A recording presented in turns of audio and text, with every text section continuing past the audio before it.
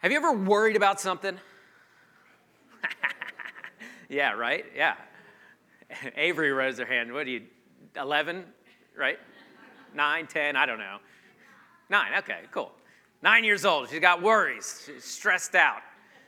Have you ever had, but really, I mean, we got to be honest with ourselves, right? Holidays are coming up, and this seems like, for whatever reason, a time where anxiety and stress can just weigh on you. Have you ever had those little concerns, those things that are weighing on your shoulders? Have you ever lost sleep over having something on your mind? I'm a person that is prone to anxiety, and especially when it comes to my kids. And if you ask Tori what my number one fear was, there's a good chance that she would tell you, my number one fear is that my kids will be hit by a car. I don't know why. It's just always been a thing that has worried me to death.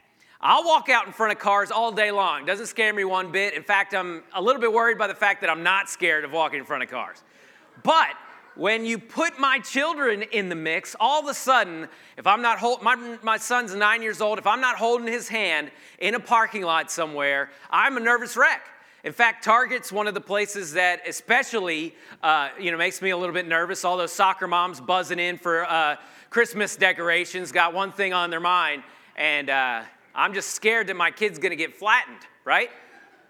Because there's something so horrifyingly final about getting hit by a car, right? There's not much more you can do. It just seems like an end in and of itself. And we have a lot to be worried about in this life. It seems like the whole world is out to get us and to kill us, and everything is bad for us anymore, right? Even the things that we think are healthy can sometimes have poison in them, right? LaCroix, anyone know about that, right? They found out this healthy drink accidentally somehow had like rat poison in it or something like that. Like even the times we're trying to do what's right and trying to live in a cautious way, there's still things to worry about. Now, last week we talked about how we can rejoice even in tough situations because we know the sovereign ruler of creation that knows everything from beginning to the end of time and everything in between, and we know the person that is at work. The Lord is at hand. But how do we continue? It's easy sometimes to get to a good place, but then anxiety and worry and confusion and questions begin to creep back into our minds. So how do we continue to remember that God is in control, even in those uncertain times when you can't shake the anxiety, worry, and fear? Well, that's where we'll be in Philippians 4:4 today. Last week we read the first verse here, and then we'll see what it says next. It says this: rejoice in the Lord always, always. Again, I will say rejoice. Let your reasonableness be known to everyone. Why? Because the Lord is at hand. And here it goes on. It says this: do not be anxious about anything. All right, I'm supposed to rejoice always, and I'm never supposed to be anxious. That seems a really easy thing to do, right? But it says, do not be anxious about anything, but in everything, by prayer and supplication with thanksgiving, let your requests be made known unto God. So Paul tells this church of Philippi, don't be anxious about anything. But wait, these people are facing persecution, right? Rejection by their families, poverty. What do you mean don't be anxious about anything? That seems like a tall order. But why is he saying don't be anxious about anything? We talked about that last week. Why? Because there is not a situation, there is not a time when God is not there and equipped with infinite knowledge of what is going on in your life. There is never a time when you have to tell something to God that he doesn't already know about you. Matt Chandler says this. He says, we need to get out of the mindset that the future is a thing that God knows, and understand that the future is somewhere that God already is. He stands outside of time. He doesn't just know about the past and is in the present and knows the future. No, he stands outside of it all, reigning over all of it. So what do we have to be anxious about? God is already there. We worry about tomorrow. We worry about retirement, but God is already there. Matthew 6:26 digs deep digs further down in how we don't have to be anxious. Verse 26 says this. I love this. Look at the birds of the air. They neither sow nor reap, nor gather in barns, although that'd be fun to see, right? These birds that are out there farming and like putting everything in a barn. They don't do that though, right? They don't ride tractors. And yet your heavenly Father feeds them. And you're not more valuable than they? Don't you think you have more value to God than a bird? And which of you being anxious can add a single hour to his span of life? And why are you anxious about clothing? Consider the lilies of the field, how they grow. They neither toil nor spin. Yet I tell you, even Solomon in all of his glory was not crowned and arrayed like one of these. But if God so clothes the grass of the field, which is alive tomorrow and thrown into the oven tomorrow, will he not much more clothe you, O you of little faith? Therefore, do not be anxious, saying, what shall we eat? What shall we drink? And what shall we wear? This verse says God cares about the birds of the field. He cares about the lilies. He cares about the grass. He clothes them. He gives them what they need. How much more is God going to give you what you need? See, it's hard not to be anxious about things. It's hard not to worry. How do we learn not to live in that anxiety? And Paul's going to tell us some steps how we can be sure to avoid those worries. But before we move on, let me make something abundantly clear. There is a big difference between clinical anxiety and spiritual anxiety. See, sometimes Christians don't get help because they believe clinical anxiety, a physical problem, a physiological problem, could be a sign of spiritual failure, or they fear the stigma in the faith community that's associated with anxiety disorder. But Christians are not immune to anxiety disorders.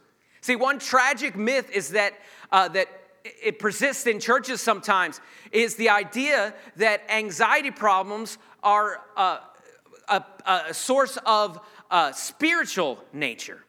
And many Christians sincerely believe that a person should not experience anxiety disorders if he or she just has enough faith to trust in God. And that's simply just not true. Now, anxiety disorders can affect a person's spiritual life, and spiritual problems can be woven into those problems as well. But to say a person with anxiety disorder should simply just trust God more is like telling a woman with a broken bone that she should just have greater faith and she will be well. Now, we wouldn't scold a person or throw a person out of context Bible verses if a person had a broken bone, right? Just have a little bit more faith and just start walking, right? You'll be better. No, that wouldn't work. Why? Because we love our fellow believers and we want them to have the help that they need when they're tormented by an anxiety disorder. And in a similar vein, some Christians disparage the use of medication in treating anxiety disorders or mental health problems. But we would never dismiss a diabetic who takes insulin as someone who obviously lacks trust in God. And the same way, we shouldn't look at those that take medication for anxiety as somehow deficient in their faith. So if you know someone that's dealing with those type of disorders and they feel like the use of medication is somehow sinful or evidence of a lack of faith, urge them to reconsider, because for some people, that medicine is the only lifeline that they have, allowing them to function normally and helping them to reconnect with others and with God, and in ways that they would have never been able to be possible. So I wanted to make that abundantly clear before we move on, that if you mix up spiritual anxiety and clinical anxiety, you will end up using the wrong treatment to combat the wrong problem. But today, we're primarily going to focus on spiritual anxiety. So Paul tells us some steps in verse 6, how not to live in anxiety. Verse 6 says, "Do not be anxious about anything, but in everything, by prayer and supplication, with thanksgiving, let your requests be made known unto God. So here it tells us we've got to go to God in prayer. And that takes discipline, right? To stop worrying and to start praying, to stop thinking about how you can fix the problem and start talking to the person that can fix the problem, talking to the Father. And next it tells us the type of prayer, which is, it says supplication. And this is a begging prayer, right? God, help me. God, I need you. I trust you. I know that you are good. I know that you are here with me now. And I know that you're going to be here with me tomorrow. And you take your problems to Jesus. And next it tells us to take them with thanksgiving, to let our requests be made known unto God. But wait a minute here. We're supposed to take these requests to God, and before God even does anything, we're supposed to be thankful? Yes, absolutely. Because we thank God for hearing us. Because the creator of the universe is taking time to listen and to hear our prayers. Last week we talked about how my dad almost died, and when my mom was diagnosed with cancer. And praise God, my dad's fine and my mom's in remission. But what if my dad does die, right? What if my mom is still fighting cancer? Am I thankful for those things? Obviously not. But I am thankful that the God that gave me my parents hears my prayers and he loves them and me so much. So remember, this isn't a formula to make God answer your prayer, right? Like, okay, great. One, I pray. Next, step two is I pray with supplication, and then I give thanksgiving. Okay, God, now answer my prayer. Get me out of this mess. No, that's not how it works. No, this is a formula to rejoice even when God doesn't answer your prayer, even when you don't understand, even when that someone is taken too soon in our opinion. See, these are the ways that we fight anxiety. See, we don't have a promise here that God will step in and change all our problems and circumstances. But look what the next verse says. Verse 6 tells us, don't be anxious. Humbly call out to your God in prayer, giving thanks that God hears your voice and your cry and feels your pain. And then verse 7, we have a promise. It says, and the peace of God, which surpasses all understanding, will guard your heart and your mind in Christ Jesus. That's a promise. I love God's promises, right? It's so awesome that we can go to God and say, God, you promised. And if I expect my wife to keep a promise, how much more can I trust that God will keep his promises? Some of us have seen this piece in people's lives before. When they're receiving a bad diagnosis. I saw that in my mom, normally a very anxious person about safety, worried about germs, scared to death of toads, cautious about the little things in life. But early on, when we weren't sure whether her breast cancer was in her lymph nodes or not, I remember her telling me, I have peace. I have peace. God is in control, and if he decides to take me home now, I know that he knows what he's doing. Talk about peace that passes all understanding, right? That's not normal. That's not natural. That freedom from anxiety, when death hangs in the balance, it's something that comes from a disciplined prayer life of supplication, crying out to God, and thanksgiving. I saw this type of peace in a man named Dan Eastridge that I knew in Georgia. He was a godly man that had many, many bouts of cancer. But he never wanted to talk about his pain. He always just wanted to talk about Jesus. And Tori and I visited him just a few weeks before he passed away. And he had more peace then in his position than I have in most days, and I don't have anything to worry about. See, the verse says that Jesus is going to keep our hearts and mind and give us peace that passes all understanding. Why? Because we can know that to live is Christ and to die is gain. Verse 8 says, finally, brothers, whatsoever is true, whatsoever is honorable, whatsoever is just, whatsoever is pure, whatsoever is lovely, whatsoever is commendable, if there's any excellence, if there's anything worthy of praise, it tells us to think on these things. See, Paul tells us to think about some things. And we're going to break down this list of the things that we should dwell on with our minds. This verse tells us that we need to make ourselves think on truth. That's a mental workout of our minds. See, when I have a problem and I have a struggle, I'm a thinker, except for I don't think about the right type of things. I think about the person that's trying to hurt me and all the reasons they're trying to hurt me and all the people that could be involved in this, what I'm sure is a giant conspiracy against me. And how all these ripple effects from this situation are going to affect other situations. I'm a thinker, but I don't think on the right things. But it doesn't say think on what could happen. No, it says think, dwell, focus on what is true. See, we can't allow ourselves to dwell on what is not true. We got to look for lies in our thinking, and when we spot them, and then we got to rebuke them, and then we got to focus on the truth. Because I could hear that little voice in the back of my mind that says, "Phil, your mom is diagnosed with cancer. God doesn't love you."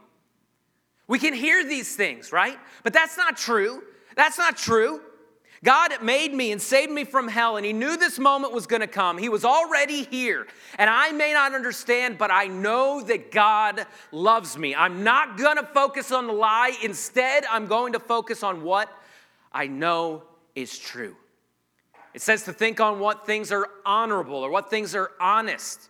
What kind of things are honest and honorable? There's lots of things that we can think on. Dreams of the future, dreams of a future spouse, goals that you would like to achieve through Christ, and what you would love to do for the Lord. What kind of things are dishonorable? Well, the things that we often try and distract ourselves from our anxiety with, many times are dishonorable things. We want to go and find comfort in the refrigerator, right? And that extra turkey leg that we don't really need. And we eat that, and then all of a sudden, man, okay, I feel a little bit better for a while. Maybe we go to the bottle. We try and forget our problems. Or maybe we go to exercise to try and cope with it instead of relying and thinking on true things and honest things and giving those things over to the Lord. We try and find so many other ways to fix our own problems. But don't think on those things. How many times have you worried about something that didn't happen? Probably way more than the times where you worried about things that did happen, right? How many times have you gone back and apologized to God and asked forgiveness from God because the thing that you were so worried about never happened, and instead of resting in Him and trusting on Him, you worried and you didn't have faith? I think we need to look at it that way. We can either trust in our ability or we can trust in God's ability. We can either trust in our thinking or we can trust in God's love for us and that He knows what's best. No, instead of all those dishonorable things that we can think on, it tells us to instead think on whatever is just. Think on whatever is pure, not impure things. Whatever is lovely, not whatever is ugly. Whatever is of good report or excellent, not just mediocre things. It says if there's any virtue, if there's any praise, think on these things. Because this is the hope that we have in Christ. This picture of a mature Christian. But see, I from being around the church very long, I don't really feel that Christians are that much ahead of the rest of the world with anxiety and worry issues, right? I feel like we have just as many. We're worried about the government's going to do this, and we're worried about this, and we're worried about money problems, and we're worried about what we're going to do around the church. We're worried about our relationships.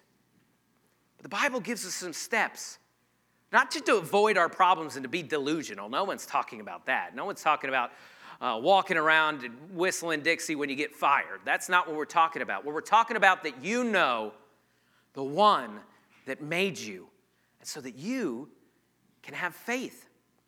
I tell Noah often, he can get overwhelmed pretty easy. Sometimes it's about small things and a little problem. The other day it was a Lego that he had lost. He's got this 2,000-piece Lego set. It's a diner, and it's got all pancakes and everything in it. It's amazing the detail that's in it. But he lost one little tiny piece. And I kept telling him, we were busy. I couldn't help him look for it. But I said, Noah, do you trust that Daddy is going to help fix your problem? Noah, you know me. You know that I don't give up. You don't know how many times I've thrown footballs up in trees to knock something out of a tree. I told Noah from early on, when Wayman's never quit, we never give up. I'm going to stay here till my arm falls off to get this plane that you threw up in the tree out of this tree. And I told him, you know me, Noah. You know that you can trust me. You know that you can have faith. Do you know that Daddy wants to fix your problems and I'm not going to let this go? And he said, yes, I know that. So later on, we went and found that peace. And I said, look, no, see, you can trust me.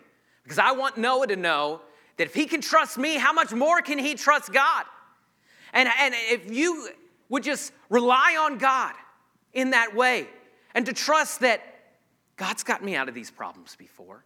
God's gotten me to this point. I'm not dead yet. I'm not, out there suffering. God's given me help over and over and over and over again. And this is the hope that we have in Christ. See, often all we talk about is the hope that we have in the next life. But you have hope in this life because you have a person that loves you. And because of that, we can rely on Christ. And because we have a God that cares about us. And because of that, we can be a person who understands that it's reasonable to trust in God and rely on God when our world is falling apart because we know who God is. We can be a person who doesn't dwell on anxiety, but instead goes to God in prayer and supplication, begging God with thankfulness over a God that hears you and knows you and loves you.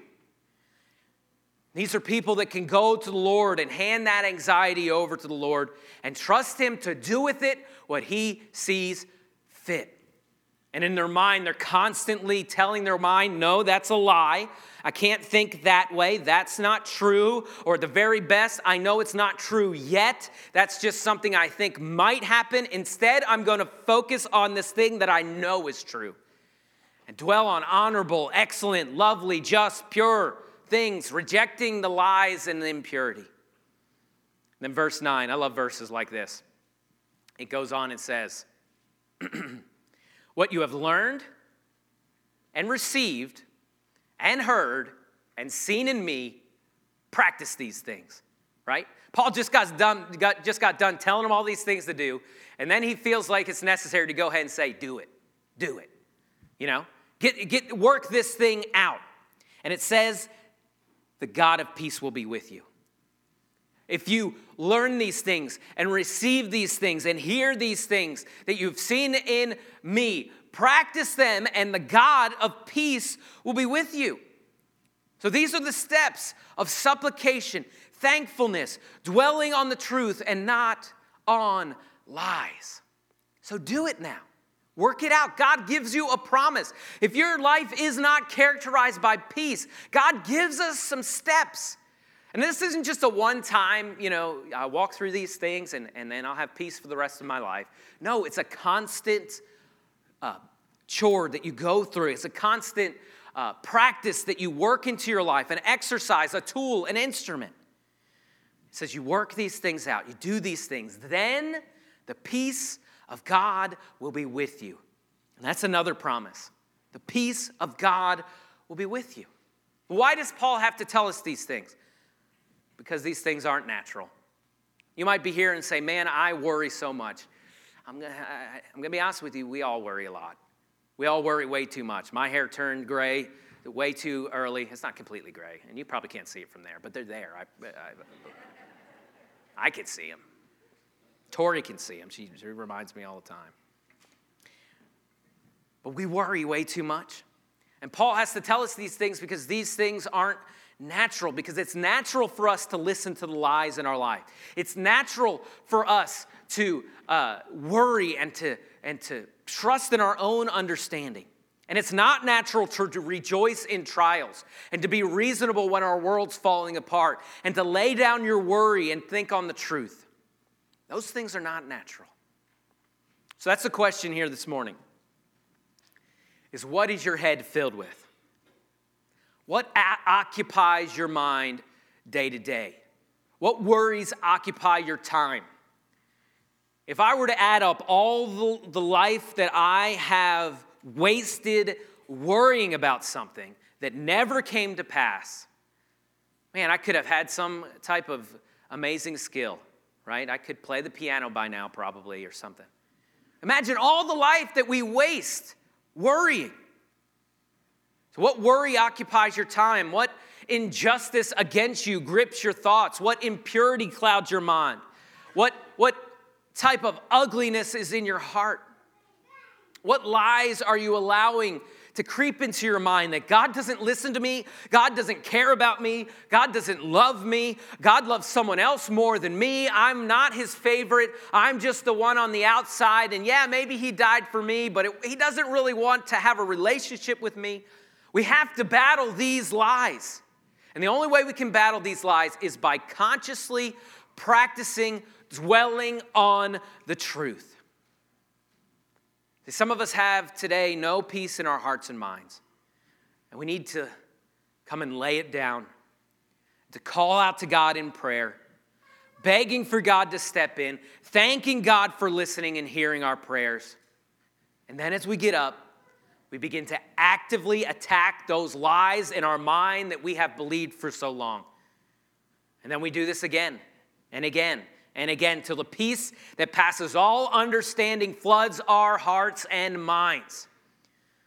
Whatever you learned, whatever you received, whatever you heard, practice these things, and the God of peace will be with you. That is a promise that you can hold on to today. So what are you anxious about today? Where do we start? We start with prayer, supplication, crying out to God, telling it to Jesus, calling out to Jesus, and realizing the answer isn't inside of me, but it is outside of me. And God promises peace. And then we leave it to him, and we think on true and honest and pure things. You have your head bowed and eyes closed. I want you to answer those questions for yourself. What occupies my mind day to day? Am I a person that's prone to worry and anxiety? What worry occupies my time? What lies am I letting creep into my mind? God doesn't love me. God doesn't care. He doesn't listen to me. He doesn't hear my prayers. You've got to fight lies with truth. We're going to take a minute right now. I know it might be a little bit awkward. Well, that's just where we live today. For us, just kind of sitting there and being silent is an awkward thing because we're bombarded constantly by messages. But just take some time to search your heart and mind for what you're anxious about, what you're worried about, what you're cautious about, where your heart and mind are dwelling. And then start that process, crying out to God about it. Thanking him for listening to you. And asking for help to dwell on the right things, the true things, the honest things, the pure things. And not to dwell on lies. You can stay in your seat there and take some time to reflect and to meditate on what God's spoken to your heart about. Or you can come down here and use this altar. There's something special about that. Something cool about walking away. I don't know what it is. But as the band plays, you deal with what God dealt with you about.